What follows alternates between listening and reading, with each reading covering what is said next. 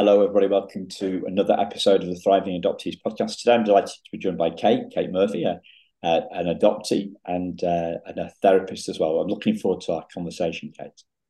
Yeah, I am too. Thank you for inviting me. Yeah, Yeah. you're welcome. This lights up my day, these conversations. And you're saying just before we started recording, you speak to adoptees every day. So this is, I mean, we found our worlds, haven't we? Really? Well, I found my own. The way it sounded like you kind of Yeah. that's what Yeah. we found. We've got to find that space. Yeah.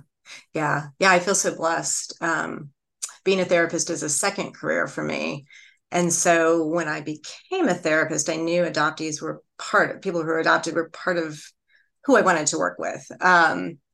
And yeah, it's just, it's grown and grown to where it's now a very regular, people who were adopted are a very um, regular part of my caseload, Yeah, or prominent part of my caseload is probably a better way to say that. Yeah, and there's a special connection. So yeah. yeah. So how before we dive into the topic that we thought of, just a thought about that. This being a second career for you, do you think that's important, or to what extent do you think that's important, or yeah, Um, well, actually looking through the lens of adoption, I think it's common. Not all people who are adopted, but I think I see patterns of it's hard to claim what you want. It's hard to say this is what I want to do, and if there's any kind of dissension around you, to kind of stick to that when you're trying to make others happy. Also, just I think getting a later start. It's not unusual. I hear people who I started college, I went to a bunch of different colleges, I ended up graduating later, or I shifted midstream. And so I think I can absolutely relate to that. I wanted to be a psychologist since I was like, I don't know. And I'm not a psychologist, I'm a licensed clinical social worker, but that's what I wanted to do since I was like 8 years old. And my family was not a family of human service type folks. And it's to this day, my mom will still be like, what do you do exactly? Do people really just talk to you about their problems? Yeah, that's so foreign to her. Like, why in the world would you want to sign up to do that? And so for me, I think, that piece of my adoptedness, I think, is the second career piece. In terms of how it informs my practice, I do have experience out in the world. I have experience, getting 700 emails and wondering how the heck you're going to get through that and still balance your family life. And, work is just this encompassing, part of your life and identity, and how to find some balance there. I mean, I can really relate to that, having been in a different world before I was a therapist. yeah, So does that answer yeah, that? yeah. What was coming to my mind was a kind of like a maturity, like an Mm-hmm. understanding of how other people work. A, Yeah. a, um, so the flip side of this, Mm-hmm. and it's not an adoptee thing, is that a lot of politicians here in the UK, and I don't know whether it's the same in the States, they have become they've gone to prestigious universities. They've worked, maybe they've worked in a think tank, or maybe they've gone to straight to be like a an assistant to another politician, Mm-hmm. but they have spent their life in politics and not understanding a broader context to that. They've spent their life in education or in politics. They've never ever created something other than words. A lot of them are ex-lawyers, so the great at creating words, which are great for press releases and speeches, but creating something in the world requires something more than just words. Words are too easy. And so that's what I was thinking about, that being a licensed social worker, that you've got view of people. You've dealt with people at different ages, different abilities, different emotional intelligence, different IQ, different intelligence stuff. So it's kind of more, it's more round, yeah. Mm-hmm. A better view of human nature, not just. Yeah. Yeah. And you know, it's not dissimilar, by the way, in the United States with our politicians, what you just described. Um, but I think about when I was just starting to go to grad school. So I was mid 40s. And I remember talking to the department chair about, I'm really nervous about this. If I don't do well, I've literally quit my job. This needs to work. I was very anxious. I would be described as a type A human, recovering now. But he was like, actually, this is one of the few careers where a little age on the face is, a benefit.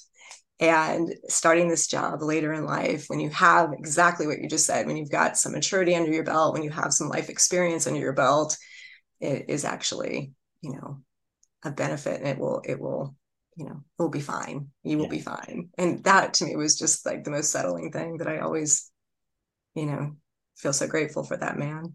Yeah. And that landed for you because you could have easily just, that fact could have just kind of passed you by, couldn't it? Yeah. Mm-hmm. Yeah. It was said at the right time in the right place. Yeah. Yeah. Yeah. So by the right person too, actually. The right place. Yeah. And it's the space. It's the space. I mean, that's what you're trying to do, I guess, with your clients. You're trying to create the relationship, space, and the empathy to allow them to open up. So, and it's different, interesting sort of juxtaposition or paradox between that side and like your mum's generation saying, do people really? Yeah. Yeah. Yeah. Yeah. And so you can imagine I grew up in a home where it wasn't that you couldn't be sad, or angry, but not for very long. And so for myself, coming into the world and doing my own therapy so that I could tolerate my own feelings, and I could actually talk about my own feelings. I would have not been a very good therapist at all in my 20s because I was so buckled up and so well defended against not presenting a positive image. So, yeah, and helping people get to where that feels comfortable. And slower is generally better, especially when you're dealing with trauma. And of course, adoption is trauma. Yeah. And that can be hard. It can be hard as the client when slower is better because you just want to feel better. You want like, get me out of this pain already. Yeah. Yeah. It's an interesting word that you say, tolerating our feelings. I've never heard that, that verb used with that noun before. I've never heard. Yeah. How does it feel? Yeah, well, it feels. Did you see what she did there, listeners? She flipped it straight back on the questionnaire. Love it, brilliant.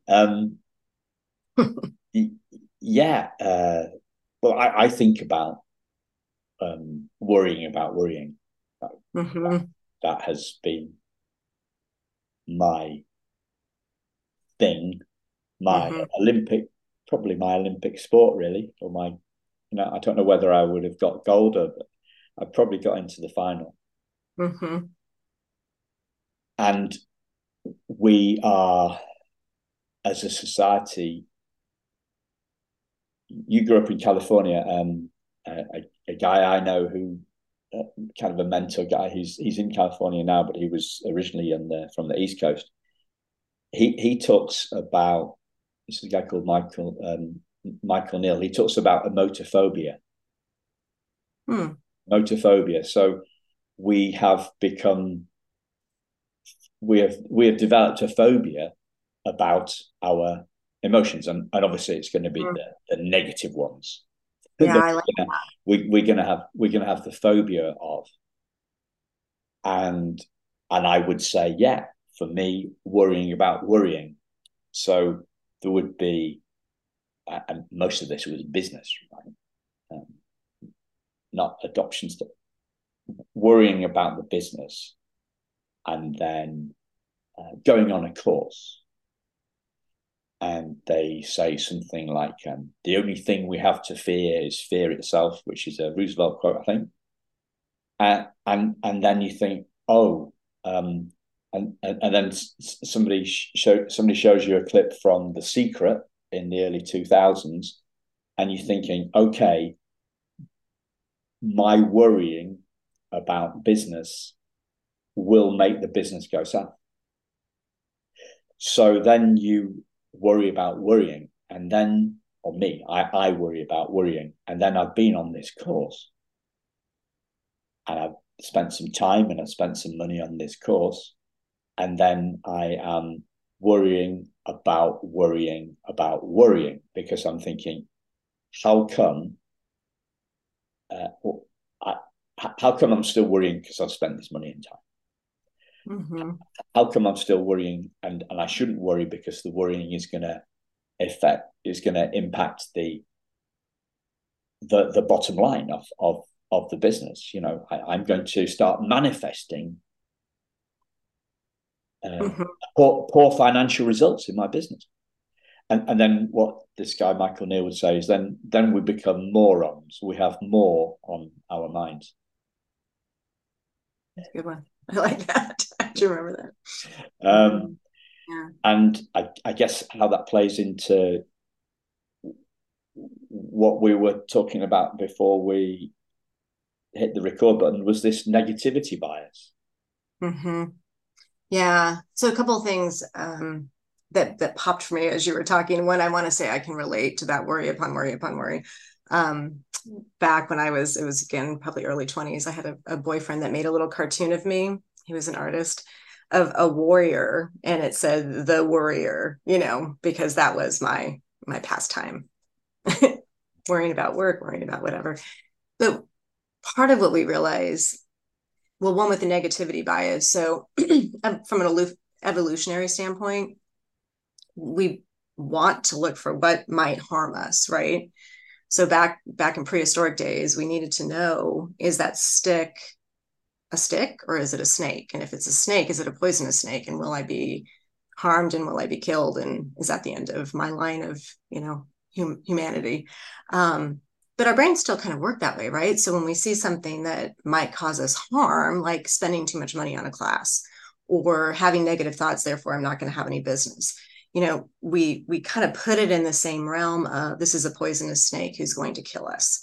And that's why those things stand out so strongly, instead of things like, you had a great customer praise, you had a lovely moment with a partner, or your dog, and you sat on the couch. I love your pillows back there, and you had an amazing morning just snuggling with dogs. Those things, we might like them in the moment, but we're not going to fixate generally on them. We're going to fixate on, I spent much money on this course, or my boss gave me some bad feedback, and it might not even have been bad. It might have been like, I wish you were on time.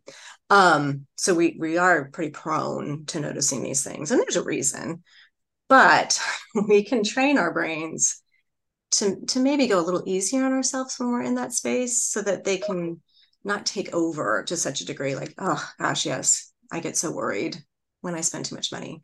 I understand. We're kind of showing ourselves compassion.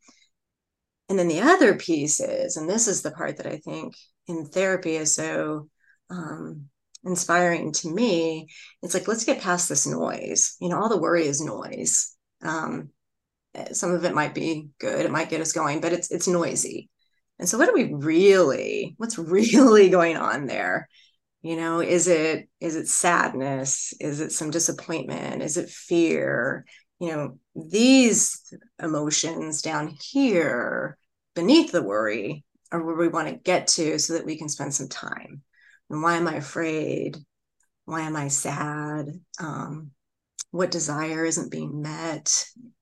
What part of my younger self is being activated?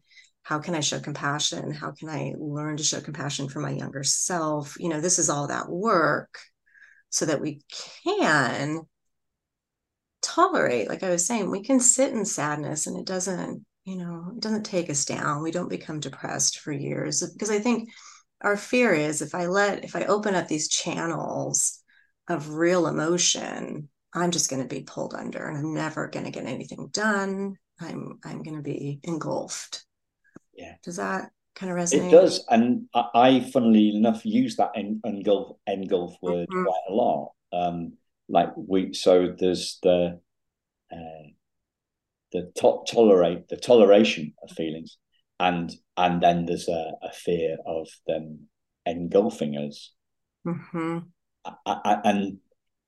And so we numb. And as you were talking, I thought about Pamela Karanova, a guest on the show, who had a long, I think she used the word relationship with alcohol, which is, I think that's one of the, but she talks about the alcohol,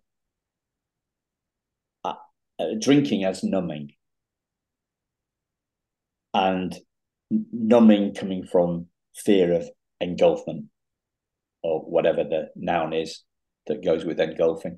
And then the freedom that came when she saw for herself that those feelings couldn't kill her, essentially. They couldn't drown her. They couldn't engulf her. And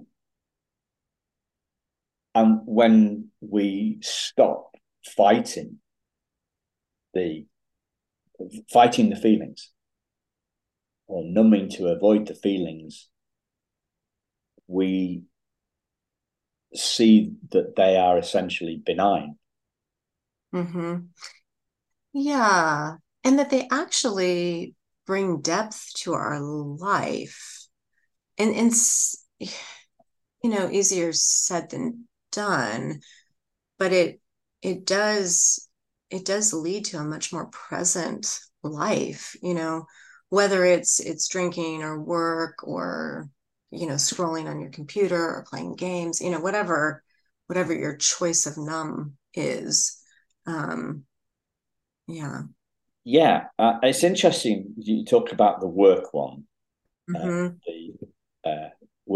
workaholics and workaholic women.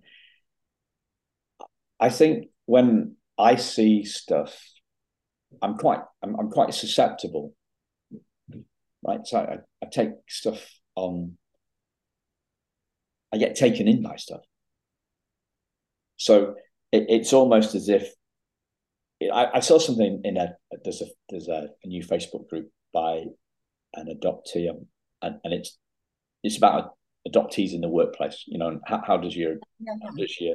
How does being adopted affect you?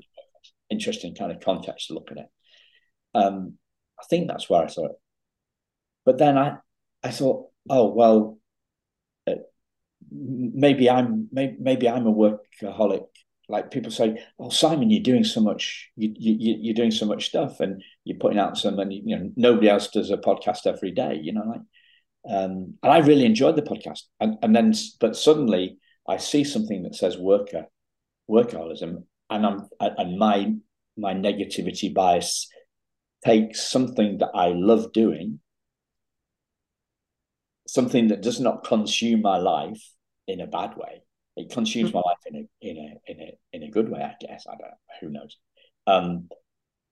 But it takes something that I enjoy doing and puts a little, and I'm putting a little, my internal negativity bias is putting a little stamp of negativity, a workaholism on it.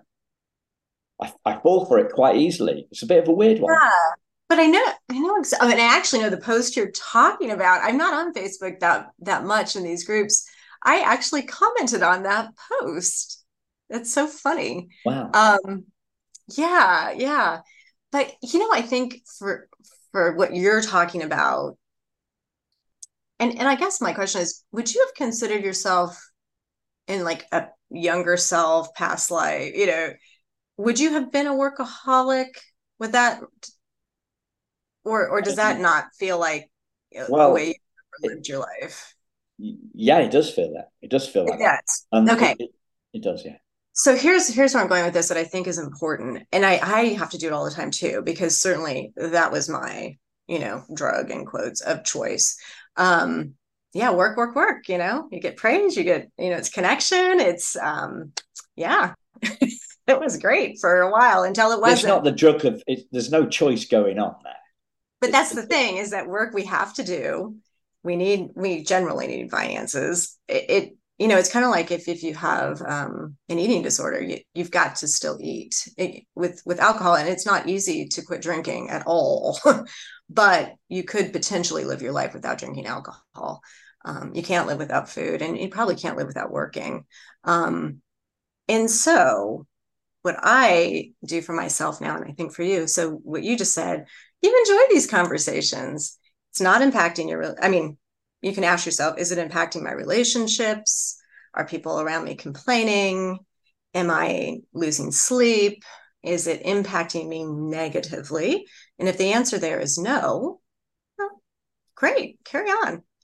And I have to do that too with myself sometimes. Like, am I scheduling too much? I'm feeling tired. Am I potentially going in the direction that I can very easily, the groove I can very easily fall into? And if I am, I need to be aware. And for me personally, the way I want to live my life, I need to course correct, because I know that I can get a bit obsessed. And I don't really want to lead like the second half of my life that way. I don't think it makes me a good therapist at all if I'm tired and worn out. And so Yeah, it does does, that, yeah. yeah. So to draw attention to the suggestion Mm-hmm. is we well, first off, is it's not a drug of choice. It's not. Mm-hmm. It isn't a choice. It's not a conscious choice.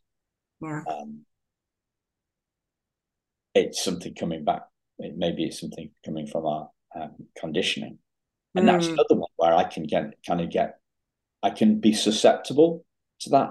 Ah, right. Well, you're working so hard because you are adopted and you've got something to prove. Really? No, I'm working hard because I don't.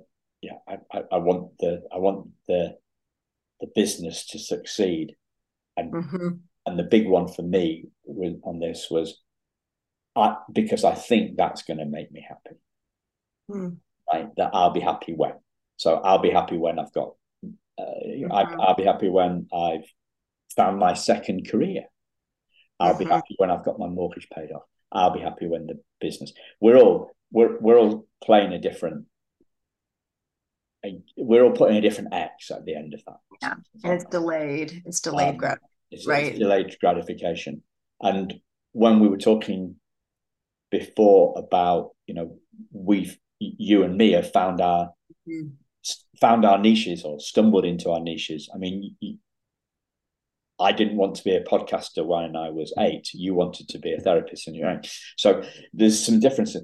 But I was chatting to my cousin's husband this morning, and his son, his younger son, is like early 20s, and he's a lighting technician in the music industry. So he goes with the bands on tour and rigs the lights, right? And he says he was born to do that, right? And he's found that, and he's whatever he is, 22, 23, something like that. He's found that. So not all of us are destined to find these human services kind of things that you're talking about. It's all different. But yeah, I think that is the biggest myth that we buy into in the West. I'll be happy when, XXX happens. Mm-hmm. And how I see that,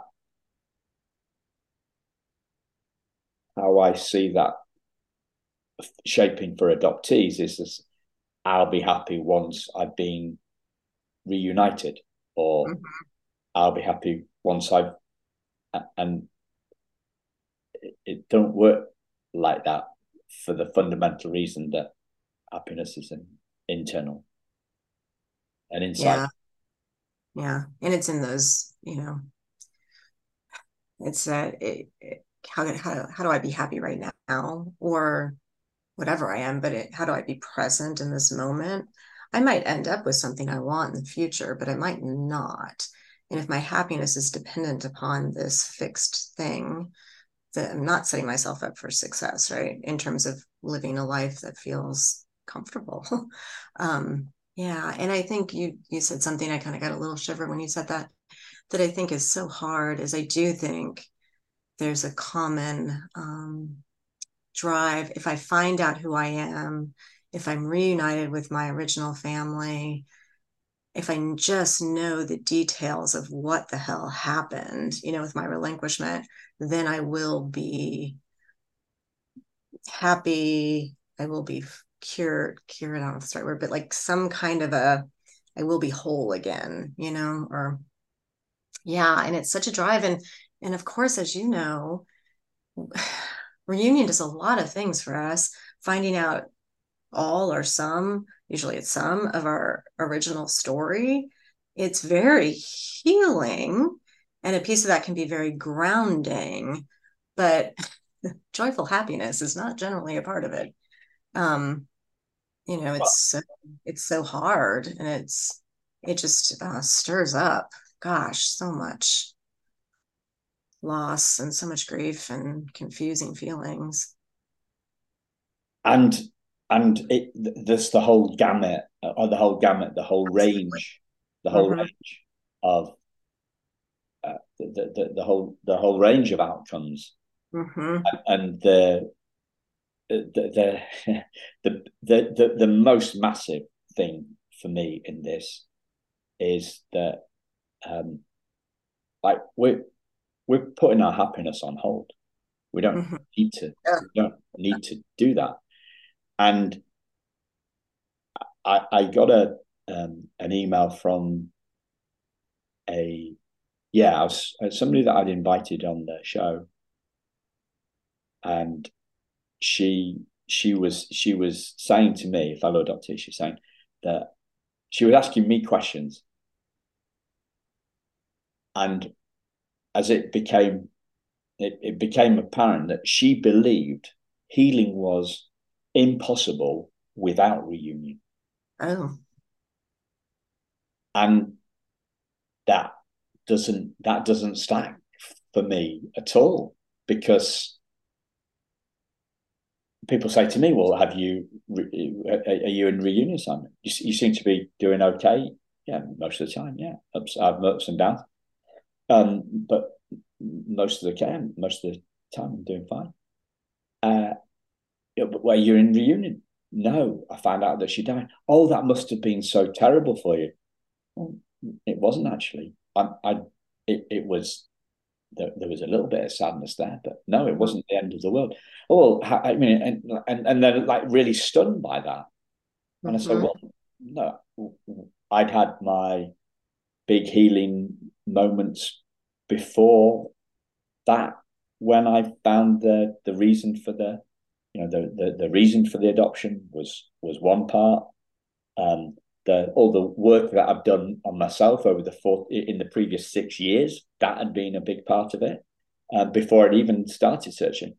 And when I got this file about with the with the letter about the teddy bear, which showed how much she loved me when, yeah, when a long time before she died. So it's it's all those bits. We're not saying, but this adoptee was certain. Her view, her worldview, her perspective was, you can't heal without reunion. And then I guess other people might say, well, you can't heal without a good reunion. And then we're in the lap of the gods, then, aren't we? We've got, like. Yeah, my gosh. But Yeah. what do you what do you hear? Well, when you Like? first said that, I think my reaction was like, whoa, if that's the only way we can be happy, we're sort of doomed. And we're not doomed. I want to be really clear, Yeah. at all. Um, yeah, but I could see, I mean, I understand though, and I don't know this person or her history or had she been in reunion, but at all.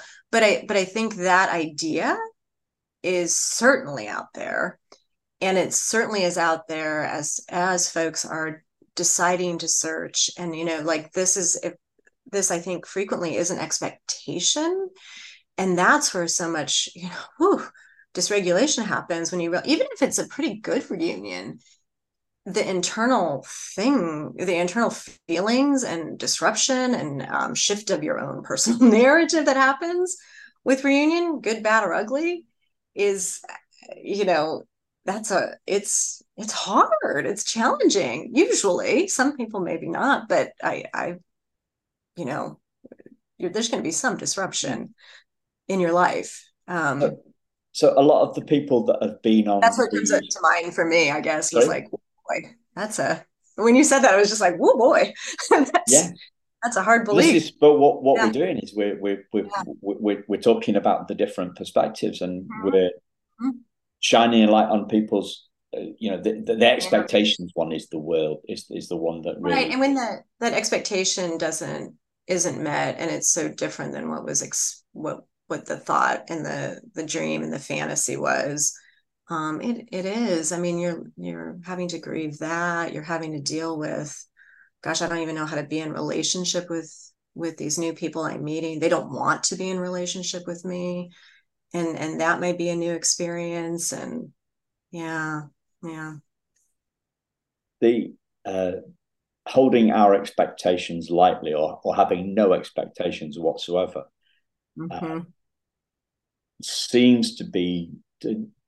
So I've had a few people on the show who are adoptees and non-adoptees who help adoptees find birth Mm-hmm. family, and Mm-hmm. that's what they say. That's what they're about. Now it's kind of easier. It's easier said than done, right? It is. I have that in a blog somewhere too about tips for reunion, like trying as best as you can to have some low expectations. And of course, easier said than done. But at least if that can be out there as like hey, this might be challenging. Try to manage the expectations, at least as some direction. If somebody is even seeking help before they get into reunion, I think so often I see people, they've gotten the DNA test, I found my family, I immediately sent contact information to everyone, and wow, now it's kind of a really challenging situation, to do things in a really slow, methodical way. Some people do that, and I do think there tends to be a better outcome, a little less emotional, harm. Yeah. But it's hard to do when after all these years you haven't known anything, and now you have this, landslide of details. It's awfully hard to say I'm gonna, wait and be careful, and Yeah. I think that's hard. There was another adoptee who works with other adoptees as a therapist on the show a while ago, and she said she gave a really good reason why it might be tricky, in the fact that the the birth mother may not have done any work, right? So Right. they may not have been, the shame may have locked them down so far. Oh, that's an interesting one. I put a post out on Facebook Friday, I think, saying any adoptees interested in coming on the show, and one adoptee said, "When I'm thriving." Right? I said, "Oh, right, okay." So that I thought interesting. That was interesting. Market, well, audience information, really. Mm-hmm. So I don't divide the world into thriving and non-thriving adoptees. I think it's a scale, and thriving is a scale, and we go up and down that scale, each and every one of us. Mm-hmm. Whereas the world likes to categorize into. Yeah. And I guess even the title maybe categorizing.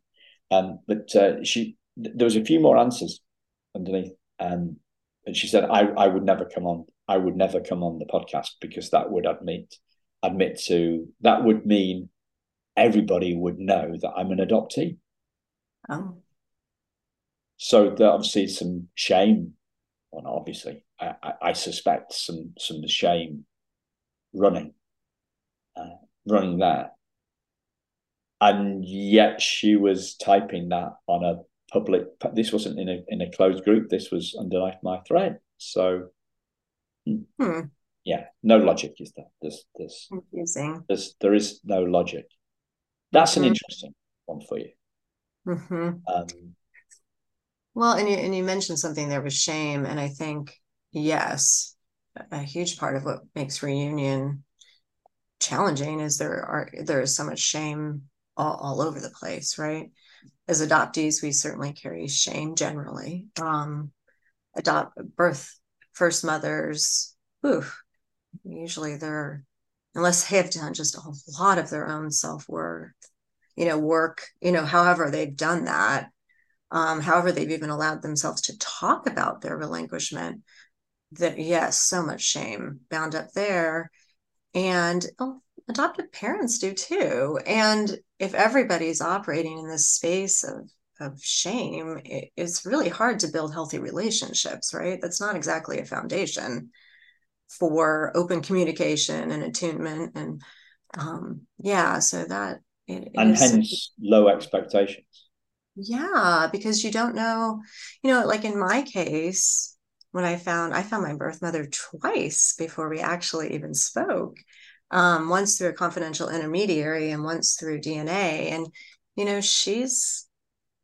this was a secret. She was told by her parents, you keep this secret or else, I don't know what the or else was, but if she was going to keep her baby, she was going to be kicked out of the house. That was part of the rules. And so she's kept it all this time, and yeah, my gosh. So it's frightening to have this person show up and be like, oh, hey, here I am. And I'm also contacting other people in your family. And it's, it's rough. And if people don't want to go get their own help and look at their own stuff, it's very challenging. And I think that's not unusual. I think that's really, really common.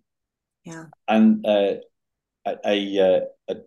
strange proof came to my mind as we were talking about that, right? Because we've had, I've just forgotten her name. Yvonne, we've had a few birth mums on the show. Yeah. Yvonne Rivers, she runs. That's who I thought about when you said that. Okay. She runs a birth mum podcast. Yeah, I love that. But how many are there? How many are there?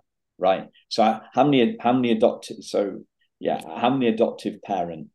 How many podcasts are for adoptive parents? Loads. How many podcasts for adoptees? Probably, maybe not quite as many, but there's a sizable number. How many are for birth moms? I mean, that's an indication of that's an indication of the shame thing, for sure. Yeah, and I love what she's doing. And then I think the other one, Twisted Sisters, right? Is that one? I'm going to get it wrong. But anyways, what they're doing is wonderful. And for the birth moms, and there's not very many that I've worked with, hearing stories, it's almost more intense from like, I can't believe it. Oh my gosh, there's people that are having my own experience. I hear that with adoptees when they first find the adoptee podcasts, but it's almost more intense, the birth moms that I've worked with, when they hear their own stories out there, or they go to CUB, the Concerned United Birth Parents we have out here in the United States. It's just like, oh my gosh, it's opening up light into this very dark closet. And yeah. So one of before I hit the record button, listeners, we had a topic in mind of finding balance. but we've spoken for like 3/4 an hour without that. Yeah. What why did finding balance kind of resonate? Why did that seem something worth exploring? I think when we were initially talking, and I think about so much of the work I'm doing as a therapist, but just in my own life, it's how do I manage grief and allowing myself to experience, this fundamental loss, the sadness and the upset and the anger that comes up when these relationships in reunion are not quite right at all, sometimes.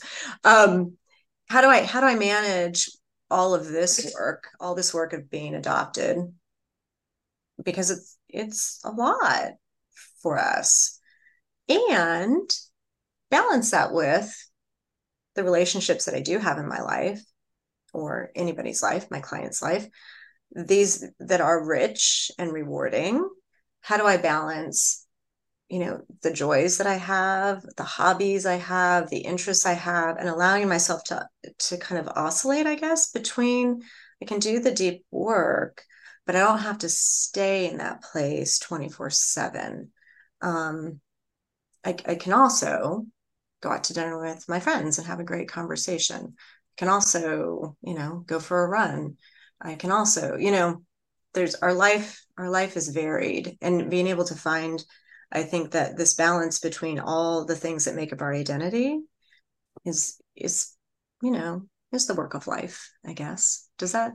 It does. And what came to me is as best you can. Mm-hmm. Right. Yeah. And reminding yourself all the time, I'm doing the best I can. Yeah. And Yeah. we just released an episode today, or no, I haven't released it yet, but it'll be going live, about grace, and grace So I is was just thinking about when you said that. So the other piece of that, I'm doing the best I can. It is allowing for the other people in your life are probably doing the best they can too. And we can offer grace both outward and inward. Does that kind yes, of, yeah, it, that's so it is, and mm-hmm. it is I think, Mm-hmm. as best we can. Yeah. And the other thing about balance that struck me is, so people need new things to pitch, Mm-hmm. right? So somebody creates this concept called work-life balance, Mm-hmm. and then they can talk to the CEOs of these big companies and say, have you got work-life balance? No, I haven't. Okay, well, pay me and I'll help you to it. It's kind of like I'll it's make you made feel up. bad about the fact nobody has it. Sorry? I'll make you feel bad about the fact nobody has it. Yes, Yeah. I will stir up your pain. Yes, Yeah. I Yeah. will stir up your pain. Mm-hmm. Like when you said 700 emails, I'm just thinking Mm-hmm. that's nuts. But this negative, and we're into this negativity bias thing again here, right? And if we think of as you were talking about negativity bias, and I was thinking about newspapers. So I don't know if they're the same as in the States as they are in Britain, but obviously now we haven't got COVID. The journalists won't scare as much. They won't scare as much with the COVID headline now, because that's kind of old news. Mm-hmm. So we've got this cost of living crisis. Have you got this thing? There's a cost of living crisis. Mm-hmm. Well, the pubs seem to be still quite busy to me. I'm still walking past people in the street with shopping bags. Still people going, having Botox, having eyebrows threaded, smoking, drinking. Like we're all still functioning. Despite the fact we have had a lot of things have gone up. A lot of things going on, but the negativity bias, it's you're talking about that um, evolutionary evolutionary brain. Is it mammalian? I can't remember. Is it reptile? It's the back one, and it's there to alert us to danger. And so, what the newspapers are trying to do, because they've got to sell the newspapers, so they have to put a scary headline on to get our attention, to bring us in, to think I need to understand this threat, and then I can manage my life or manage the threat. That's essentially what the newspaper's doing. And I was thinking it's exactly the same with some of the titles of literature in the adoptee space. You know, like The Body Keeps the Score. That scares the bejesus out of me. The Primal Wound, that scares the bejesus out of me too. People have picked authors, publishers have picked intentionally scary titles to try and shock us out of our comfort, alert us to a danger, and then, oh right, I didn't know the body kept the score. Oh, well, I better write that. You know, like, well, oh yeah, that feels right to me. I better buy that book and find out what it's more about. You know, we can get that shot of adrenaline, right, and it gets us. And I think, you know, this applies to all people. You know, we just came out of 3 years of adrenaline spiking headlines that actually we did need to pay some degree of attention to, right? And this, you know, the impact on all of our bodies at this point, depending, and especially, you know, depending on what you did for a living during that time, how you were impacted. Yeah, I think we all don't know what we're just holding on to at this point. And to be able to offer ourselves a good amount of grace when we're having big reactions to small things. It's like, oh, self, it's okay.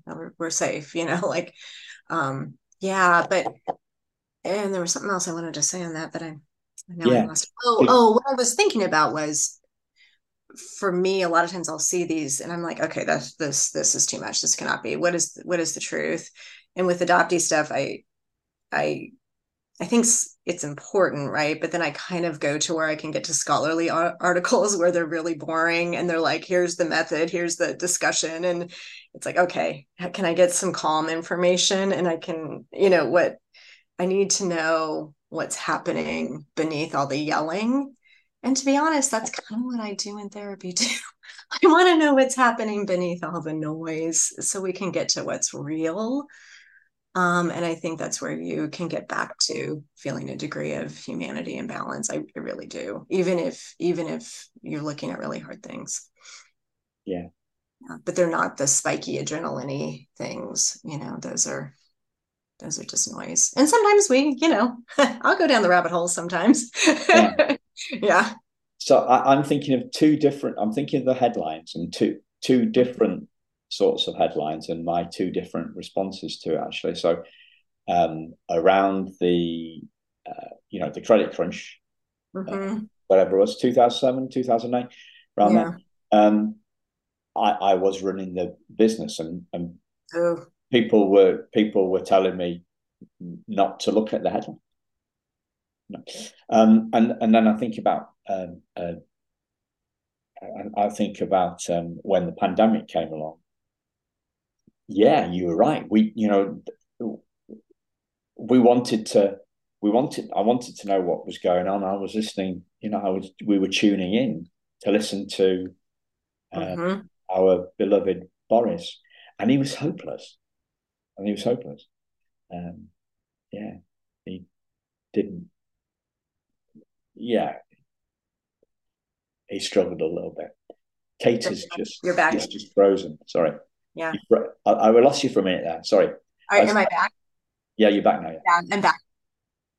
I think my internet protected me from saying something negative about our political leader. Oh, right. So I want to come up with during the pandemic, by the way. During the pandemic, yeah. I came up with this idea last week, and you're the first person that I've had a chance to talk about it. So I'll give it a go. So the idea is it's this it's called a spiritual stab vest, Mm. spiritual stab vest, right? So it's going to this point where the fact that we're not our feelings, we're not our wounds. We have this. We I have felt wounded, but all along I've had this spiritual stab vest on, which has safeguarded the essence of me from my feelings. Does that make any sense? Oh, yes. And I don't know if I would say feelings, but maybe, Yeah. yeah. You're talking Okay. about, are you talking about like essential self, Yeah. sort of? Yeah. Yeah. Yeah, yeah, I love that.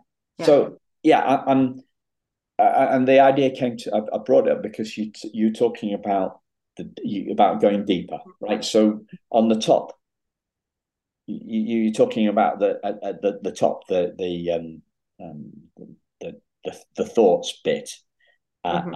and the noise. Yeah, I think that was Hmm. so past the noise. So past the noise, we're going to the feelings beneath the noise, and then I'm looking at our essential self Hmm. beyond the feelings, beyond the trauma. Yeah, I like that.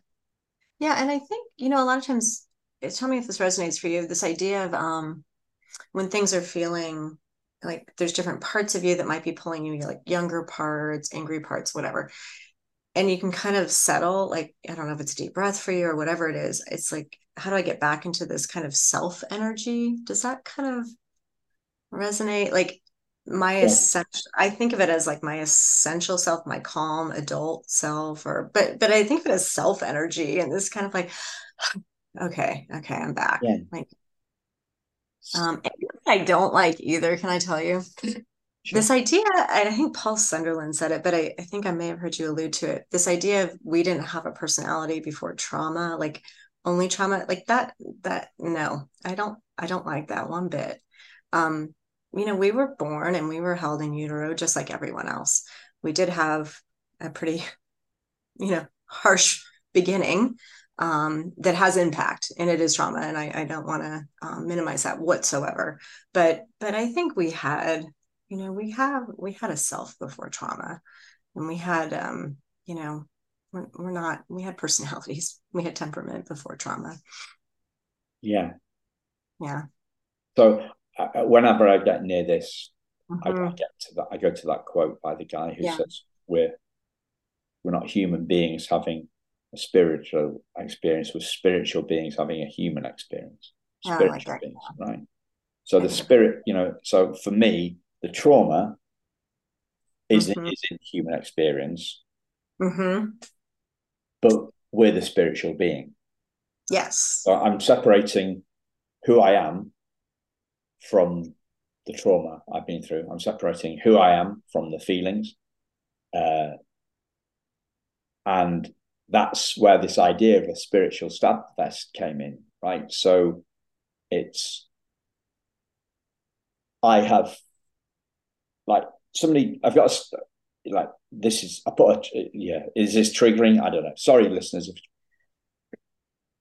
I'm gonna if it's like the gunshot, it's like a vest, right? So if somebody gets shot and there's a vest on, they've got a gun vest on, then they feel the pain. Yeah, they feel the pain when the bullet hits their Kevlar, but then they Hmm. take and they take the Kevlar off, and Hmm. Ultimately, they're safe. Yeah. ultimately they're safe. Hmm.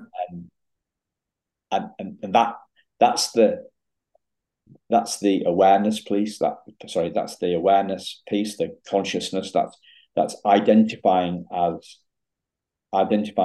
the spiritual being Hmm.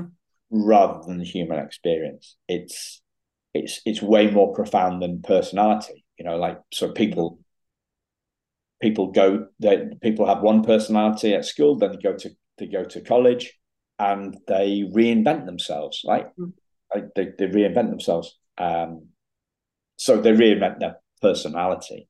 And we're talking about stuff here that's more profound than deeper than trauma, deeper than personality, deeper than feeling, deeper than thoughts. Yeah. Essential self. And if that's too weird and too complicated, you offered a far simpler path. I have that essential self feeling. I sometimes have that feeling when I get into bed, and the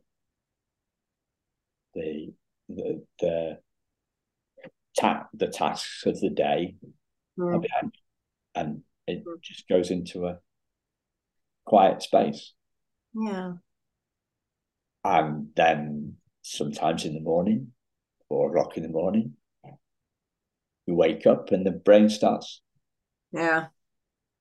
going into overdrive, and it starts coming into this negativity bias, and it's awake, and it's taking the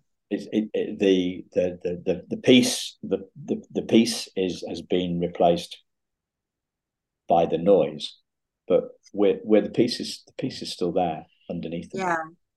Yeah. And the key, it seems like there, and it says easy does hard, but how to kind of get you're talking about a vest, right? Spiritual, getting that back on, so you can kind of center right back into that and let the worry be kind of like, it's here, but it's not hurting you. That might be the work. Yeah. Anyways, I don't know, just thinking about it. Yeah. The other thing about balance, when you came up with the idea of finding balance, the metaphor that came to me was the tightrope walker. And the tightrope walker, hanging, they've got the bar, the horizontal bar that they're holding out in front of them. Yeah. They are never actually in balance. They're always, it's always adjusting or just a little bit, and it's very rare. Well, you see them do this at the last 2 foot. Sometimes they go straight and they just jump onto the platform at the end. Yeah. But otherwise, they're taking the time, and they're never in balance. There is no such thing as balance. Balance is a concept. Yeah. And that brings up a really good point that I was thinking about earlier, is it's very rare that things are going to be perfectly balanced, right? Like, I'm going to do work this amount of time, relationship this amount of time, whatever. That's just not, right? Sometimes I'm going to be doing more work because that's what's demanded of me. It's what's necessary, not because I'm, out of balance, because it's just necessary. Sometimes my family, maybe somebody's very sick or they've died, and my family is going to take more time because that's what's needed. But as long as that balancing, which is probably a better word, is intentional, and we're intentionally thinking about, okay, what am I doing? What deserves my time and attention? What do I want just to get my time and attention? What a concept. As long as we can be thinking about that as much as possible, so that we're balancing things in a way that is appropriate for our desires, for the people we're committed to and that we're responsible to, that I think is I love the distinction you draw between balance and balancing, because balance is a concept. Yeah. Balancing is an action, and that's what the tightrope worker is doing. Yeah, they are balancing. They never achieve balance. They are balancing. What are we doing in life? We are balancing, and we're balancing as best we can. And we are giving ourselves grace when we're out of balance, when the kilter is off for some reason. Yeah, I think that's just right. Yeah. Beautiful. So is there anything else that you'd like to share that we've not touched on, Kate? So I think we ended up someplace really good. Yeah, Yeah, yeah, that seems like enough. yeah. Yeah. What would you like to call the episode? Well, I like balancing as best we can. Yeah, Yeah. Or something in that realm, I think. yeah. Yeah. There's a um, there's an honesty to that, isn't there? Mm-hmm. Yeah. There's no what's it, hyperbole. There's no Mm-hmm. yeah. Yeah. Yeah. Beautiful. Thank you, Kate. Thank you, listeners. We'll speak to you very soon. And obviously, sorry, I forgot to mention, like, if you always, every episode I put out, there's links in the show notes to the guests' socials and their website if they've got one. So if you're interested in finding more about what Kate does, then check her out in the show notes. Thanks, Okay. Scott. Thanks for listening. Goodbye.